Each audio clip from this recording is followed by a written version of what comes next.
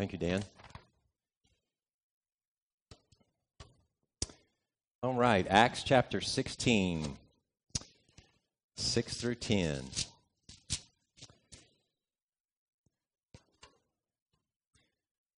And you can pull that up on your church center as well. Get that sermon notes. Have all that right in front of you. In the course of a day, we make small decisions and we make big decisions. Now, we generally don't seek the Lord's guidance or ask for the Lord's direction with the small decisions. At least I don't. I don't wake up in the morning and ask the Lord what I should eat for breakfast or what shoes I should wear today. So I'm not talking about the little decisions this morning, but I do want to talk about the big ones.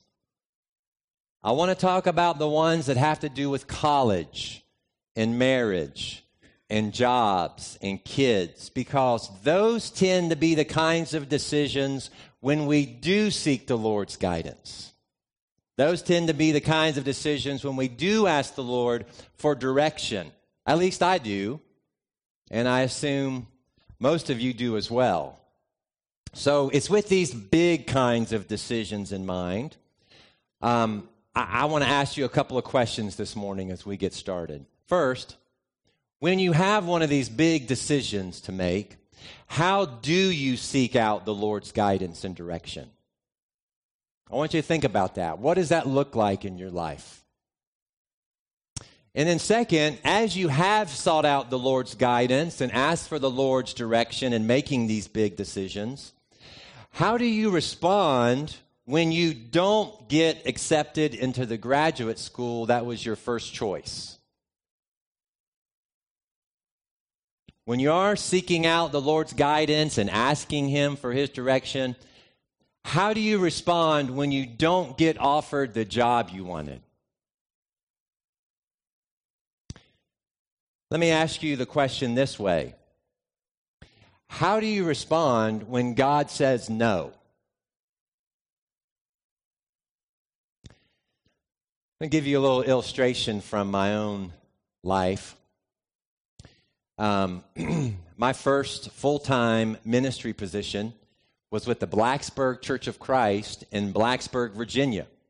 We, Karen and I, worked on the Virginia Tech campus with the Hokies. And we had married in June, and we started working there in July. And there were a lot of wonderful things about our time in Blacksburg. However, there was also a lot of very difficult things. While we were there, the church split, and there were two of us on staff. I was the campus minister, and then we had a preaching minister, and he left. And so that made me the only one on staff. And so I was teaching the one adult class on Sunday morning in the auditorium. I was preaching every Sunday. I was teaching the Wednesday night class. I was managing a campus ministry and doing the youth ministry. Now, the church was about 150, so it wasn't as big as Southside. Now, kind of a fun part of the whole deal is that Karen worked as the church secretary. And so she was a big help. She wrote all my sermons during that season. And so that was great. But Karen and I sought out the Lord during that time, and we decided it was best for us to leave that church. We felt like everyone involved just needed a fresh start. Everyone who had kind of gone through that year together needed to just kind of push redo. And so I let the elders know that I was going to be looking for another position. Now, as long as I was in Blacksburg, I was going to give it my everything, but I was also going to be looking for something else. I didn't know what that something else was, but I was going to be looking. Well, in the spring of 2000, we learned about an opportunity with the Greenwood Park Church of Christ in Bowling Green, Kentucky.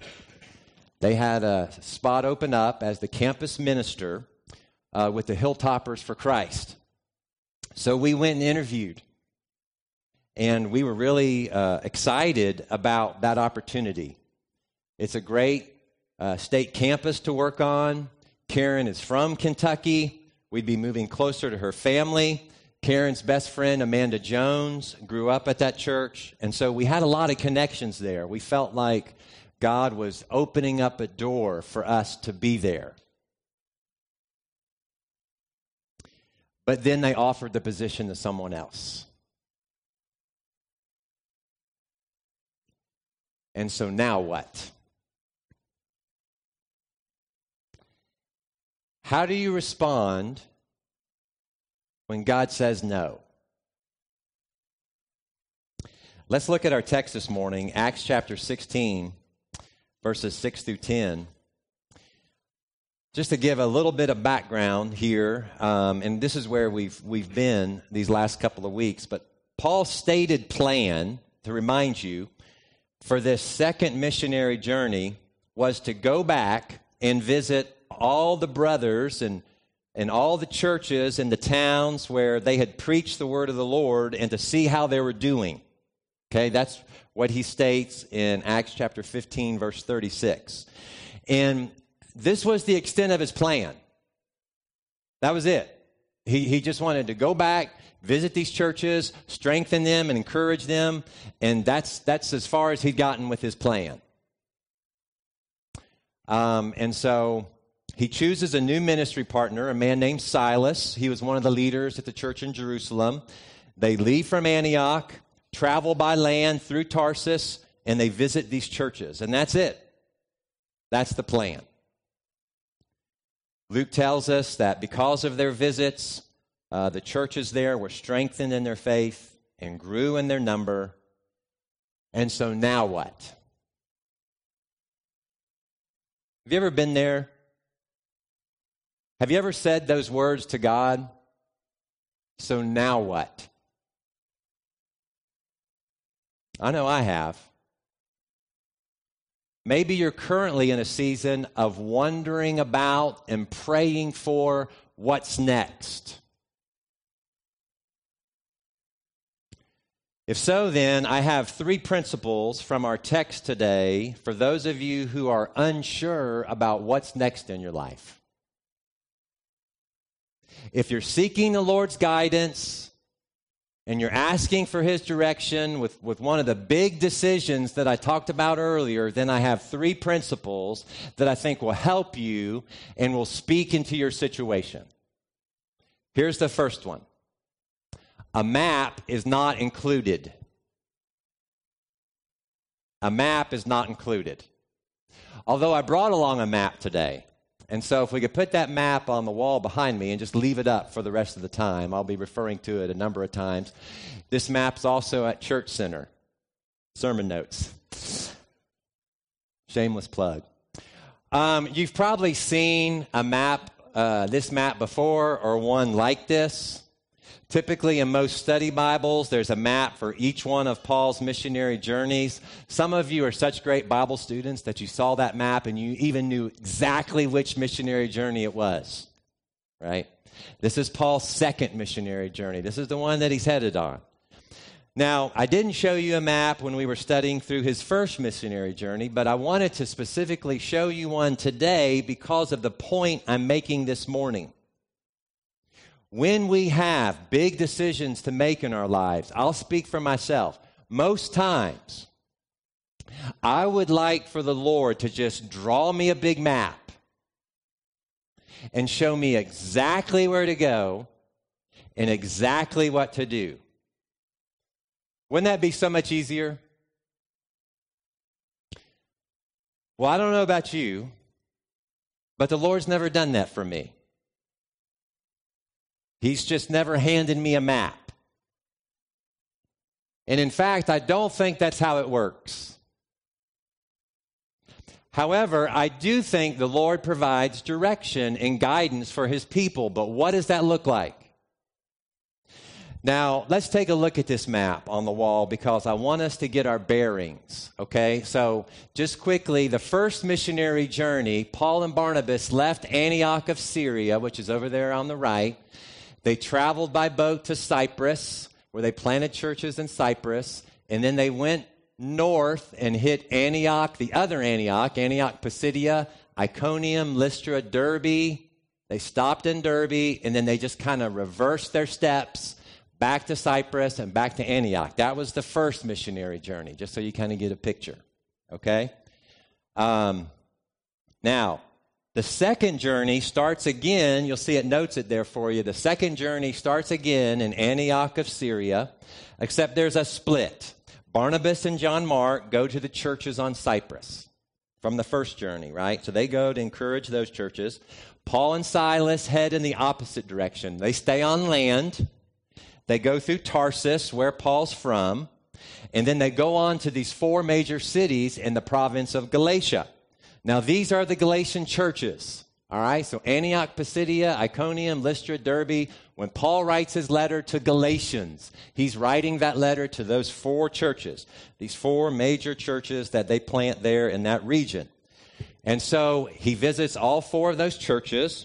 And then now they're in the other Antioch, in Antioch Pisidia. In any direction they go from here, they're breaking new ground. They're launching out in faith. They're taking the gospel into uncharted territory. So now what? What's next? Well, I think these verses that we read this morning, verses 6 through 10, I think these verses teach us that guidance and direction of the Lord is not always real clear. And I think that's helpful. Paul would write in 1 Corinthians 13, now we see things imperfectly, like puzzling reflections in a mirror. And I think Paul writes these words based upon experiences like this one. You see, even these great men of faith, even the Apostle Paul and his companions, see things imperfectly. They're not sure which way to go or what to do next because a map is not included. You know, when you buy a new device for the house, like a remote control or television or whatever, or maybe a new toy for one of the kids, in fine print down at the bottom of the box somewhere are always printed these three words: batteries not included. And then you're like, and then you got to run to Walgreens and get some batteries. Well, when we're born again, when we're raised at baptism to walk a new life in Christ, if you read the fine print about this new life we have in Christ, you'll find these three words: map not included. I know this is going to blow all of the young people's minds right here. This kind of couple of rows right here. This one's just going to kind of blow your mind. But there was a time when there were no cell phones or GPS. I know it's hard to believe. And we were still driving. We were driving cars. We weren't on horseback.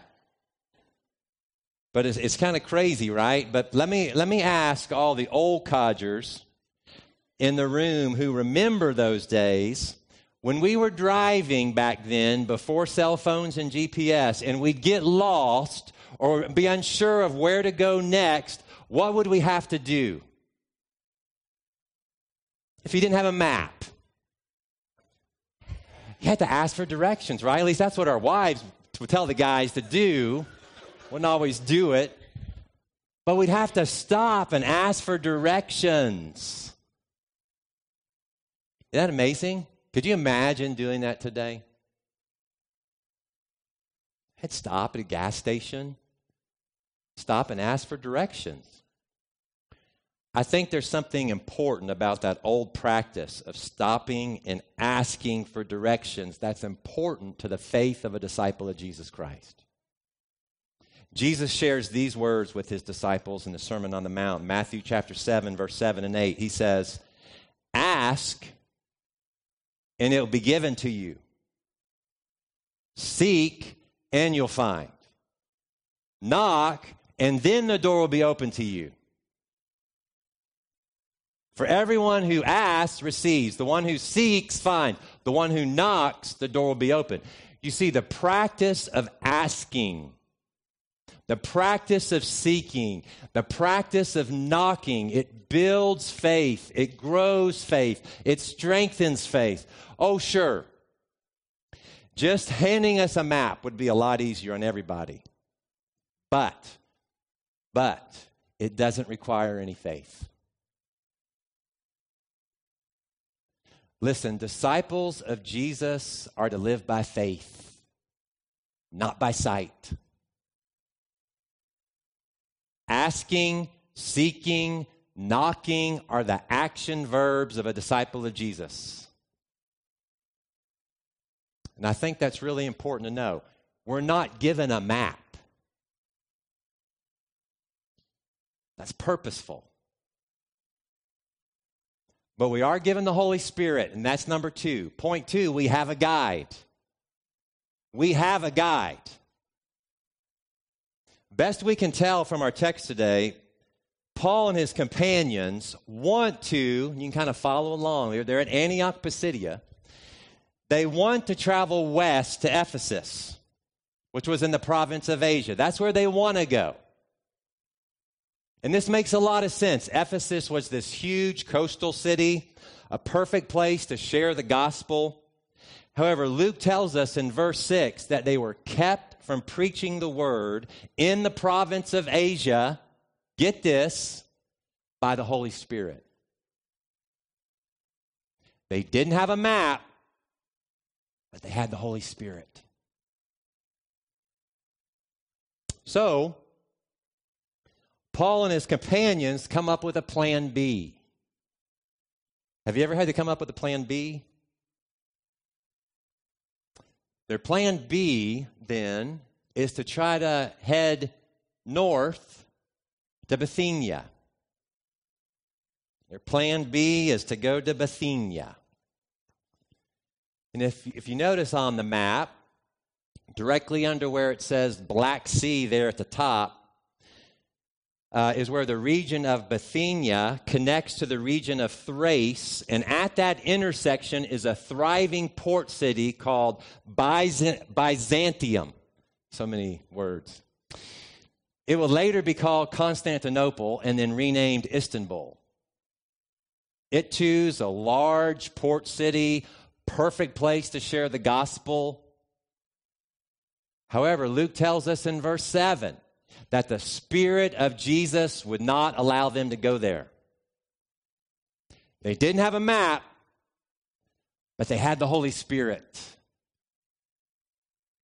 Now, Luke does not detail for us exactly how the Holy Spirit kept them out of Asia, or specifically how the Holy Spirit would not let them into Bithynia. We just don't know.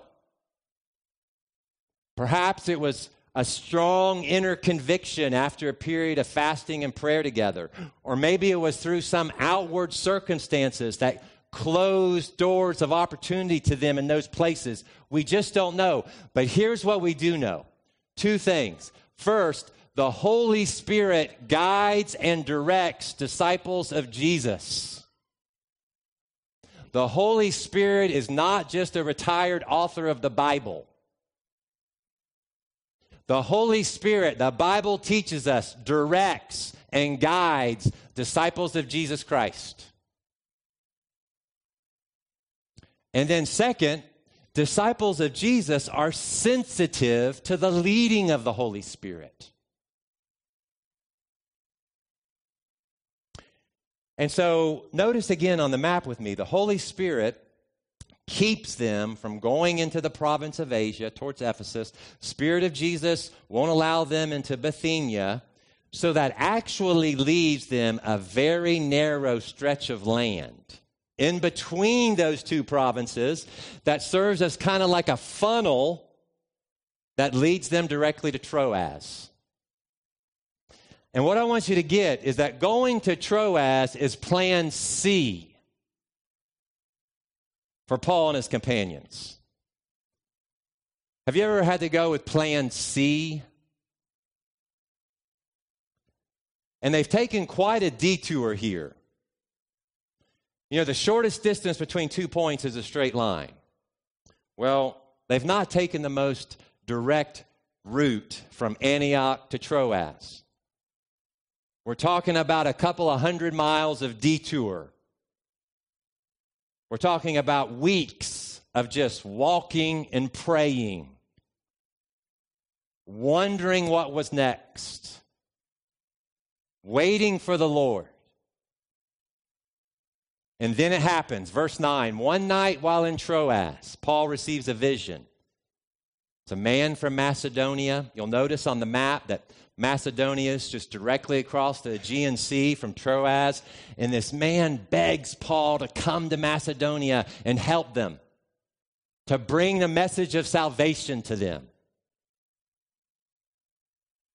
And so verse 10, Paul wakes up, shares this vision he has with Silas and Timothy, his companions. Together they conclude that God's called them to go and preach the gospel there. And so they get ready at once, leave for Macedonia.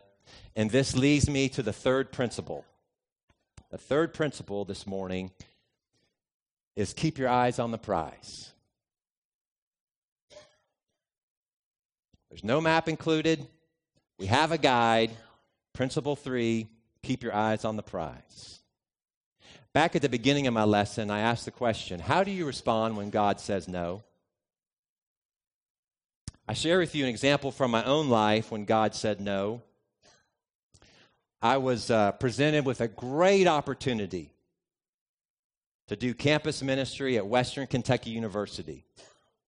And I pursued it, and then the door closed.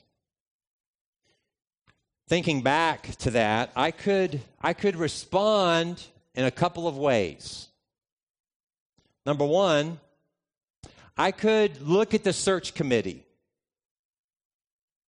After all, it was a group made up of humans. Humans make mistakes.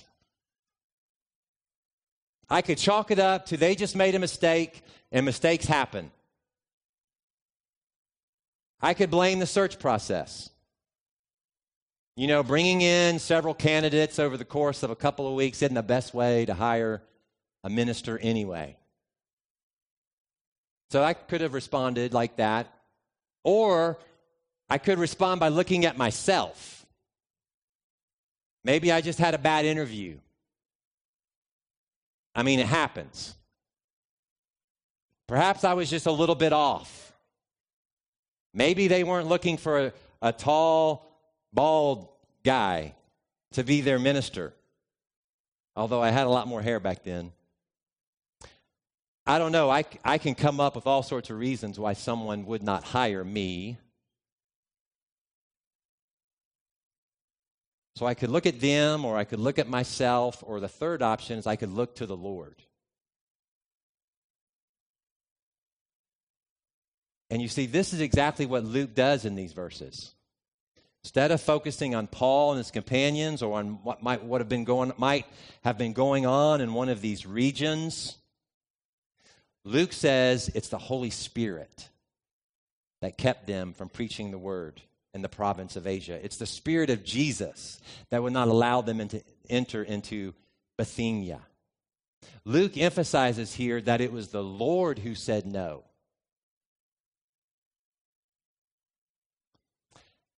And I like that because I need to be reminded to keep my eyes on Jesus. I need to be daily reminded to keep my eyes on the prize because He is sovereign. He's in charge. And so I'm not going to look too hard at them, and I'm not going to look too hard at me. Instead, I'm going to keep my eyes on Him.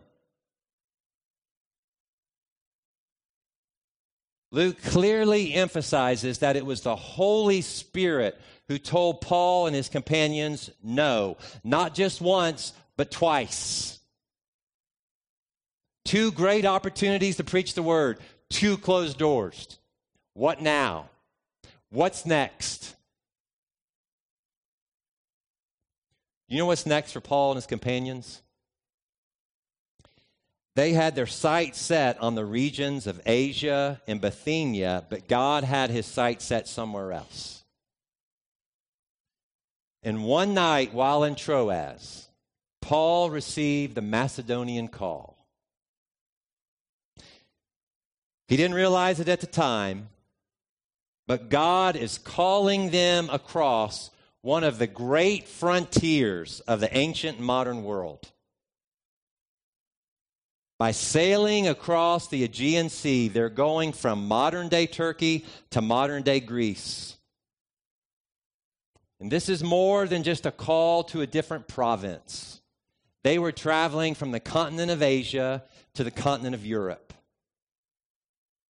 You see, Paul and his companions will become the first missionaries on European soil. And so they were unsure of their journey for hundreds of miles, and God had told them no twice. But they keep their eyes on Jesus, and now they've been called on this great European adventure. And here's how this principle of keeping our eyes on Jesus helps us through uncertain times when God says no. Here's what these verses teach us. We can submit to God's no because we trust his yes.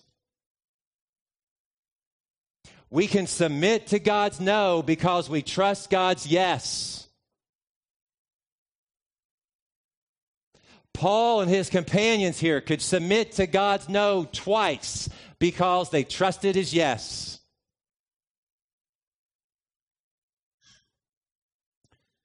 In the story that I shared with you earlier from my own life, a month after Western Kentucky told me they offered the job to someone else, the Campus View Church of Christ in Athens, Georgia called.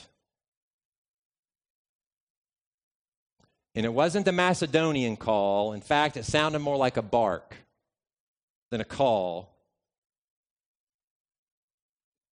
But they asked me if I'd be interested in serving as their campus minister at the University of Georgia. And the rest is history. You see, we can submit to God's no because we trust God's yes. The Hebrew writer in chapter 12 reminds us to keep our eyes on Jesus, the author and perfecter of our faith, who, for the joy set before him, endured the cross, scorning its shame, and he has now sat down at the right hand of the Father, exalted as our King. See, Jesus submitted to God's no because he trusted God's yes.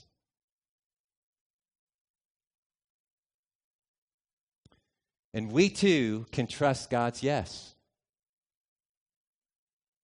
One of my favorite verses is in 2 Corinthians chapter 1 and verse 20. There Paul writes, "For no matter how many promises God has made, they are all yes in Jesus Christ." For no matter how many promises God has made, they are all yes in Jesus Christ. Yes, Jesus loves you. Yes, Jesus died for you. Yes, Jesus rose for you. Yes, Jesus lives for you. Yes, Jesus reigns for you. This morning, we can put our trust in God's yes. Let's pray together. Heavenly Father, thank you for this message to us this morning. I pray for those who are in a season of wondering what's next, that these principles will be helpful and encouraging to them. Lord, we pray that you'll increase our faith. Increase our faith. Lord, create in us a desire to ask and seek and knock. As we sang earlier about that stirring within us. Lord, stir in us that desire to ask and seek and knock. That's the life of a disciple. Lord, we're thankful for the gift of your Holy Spirit who guides us. Help us to be sensitive. Help us to learn how to be sensitive to his leading. And Lord, when we run into a no, teach us to submit to those no because we trust your yes.